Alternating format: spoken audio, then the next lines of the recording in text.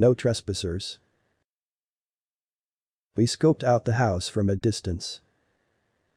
It was a small building near the highway, hidden away amongst the trees. We watched the resident, an old woman, sit on her porch. It was a boring sight, but we needed to find out her routine before we decided to rob the place. The good news was she was the only resident, we didn't see anyone else, but the bad news was she never seemed to leave the house.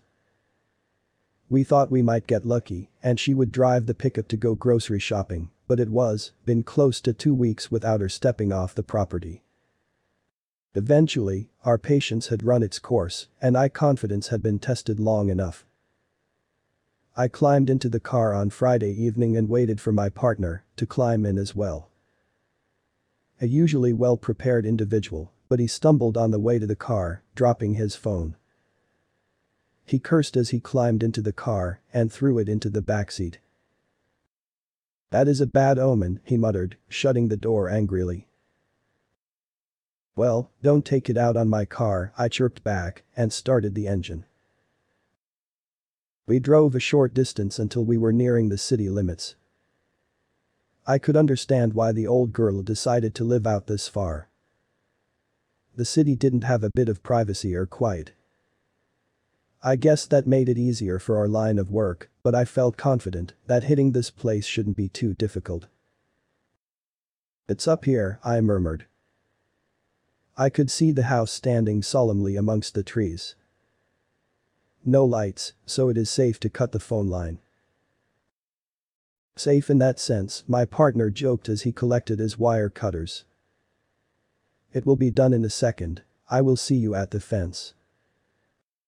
I walked onwards, lighting a cigarette and puffing on it slowly to steady myself. The leaves were fresh, which saved us from an annoying crunching noise. I eyed the windows and stuck around the tree line. There definitely wasn't a sign of movement or activity, but you couldn't be too sure, hence why we needed to cut the line. Moments passed and soon my partner joined me.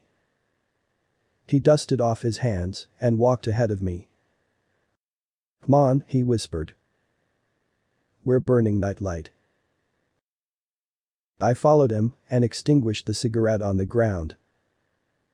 With a twist of my boot, it was doused in the cool grass. The fence was short, which made climbing over it a breeze. Once on the other side, we moved even slower than before.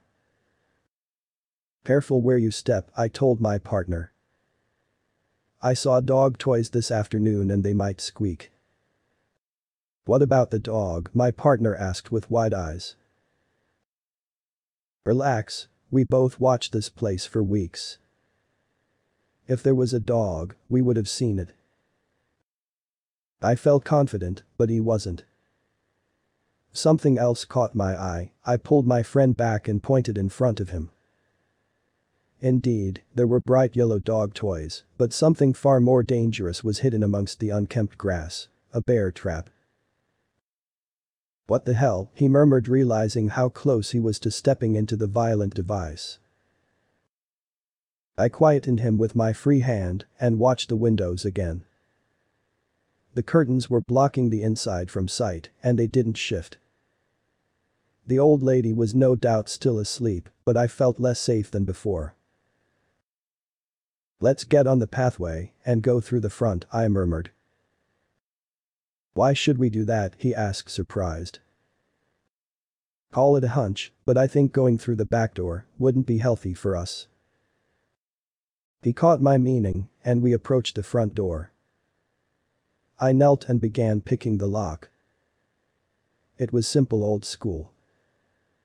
The same make of lock that I practiced picking as a teenager.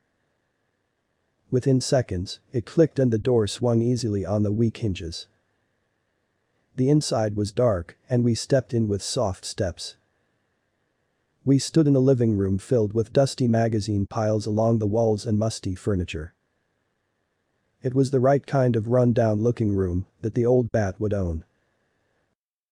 We proceeded forward and kept an eye out for anything valuable. So far it seemed the only thing of value might have been the paintings, but I didn't come here to lift decorations. Old folks like this usually had a store of money somewhere. I stepped into the kitchen and my partner followed closely. We both turned to the back door and saw a glint of metal. Hanging above the door was an axe. It was rigged to the door so once it had been opened the sharp instrument would swing down and embed itself in the entering person.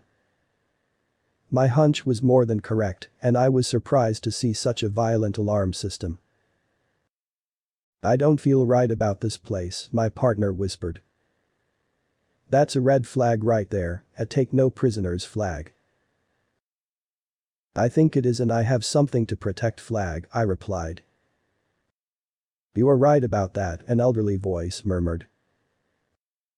Behind one of the decorative cabinets the old lady walked out in front of us, blocking the back door. In her hands was a heavy gun which roared with a flash, and my partner flew backwards in a spray of blood, smashing into the kitchen wall. In that instant, it was fight or flight, but having seen such cold force taken out on my friend I was already moving. I sprinted into the living room, and with another roar there was a spray of papers as magazines were shredded by shotgun pellets. I felt a painful pinch in my side. I sprang outside taking no heed of where I stepped, and the inevitable happened. There was a snap and pain shot through me, starting at my right leg. I felt the metal teeth of the bear trap dig into the bone of my leg as I fell forward. I stared down at my leg, but it was too dark to make out how bad the wound was. However, the pain and warm feeling of blood told me it was as bad as it gets stepping into such an instrument of evil. The old lady walked out onto the porch, toting her shotgun as she watched me scream and writhe in agony. Her slipper-covered feet crunched up the gravel pathway and she stared down at me with thin lips and dark eyes. She was uncaring. I didn't feel fear starting at her though, I felt anger. I wanted to kill her at that moment, but my body wouldn't let me. She lowered her gun, and with another blast, I felt an additional pain shoot through me. My right leg immediately became lighter as she shot off the captured part of my leg. I stared down at the stump in horror, more than pain. A few crunches later, and the old woman opened the gate to her fence and stood by it with crossed arms, expectantly. "If you want to leave, now is your chance," she muttered. I crawled, bled and passed out just off the property. The last sound I heard was the metal sound of the gate latch being clicked shut. When I woke up again, I was in the hospital parking lot, bleeding in my car. The door was open, the lights beyond the sliding doors welcomed me. I survived. I never returned, and I didn't report anything. I knew it wouldn't be the best idea.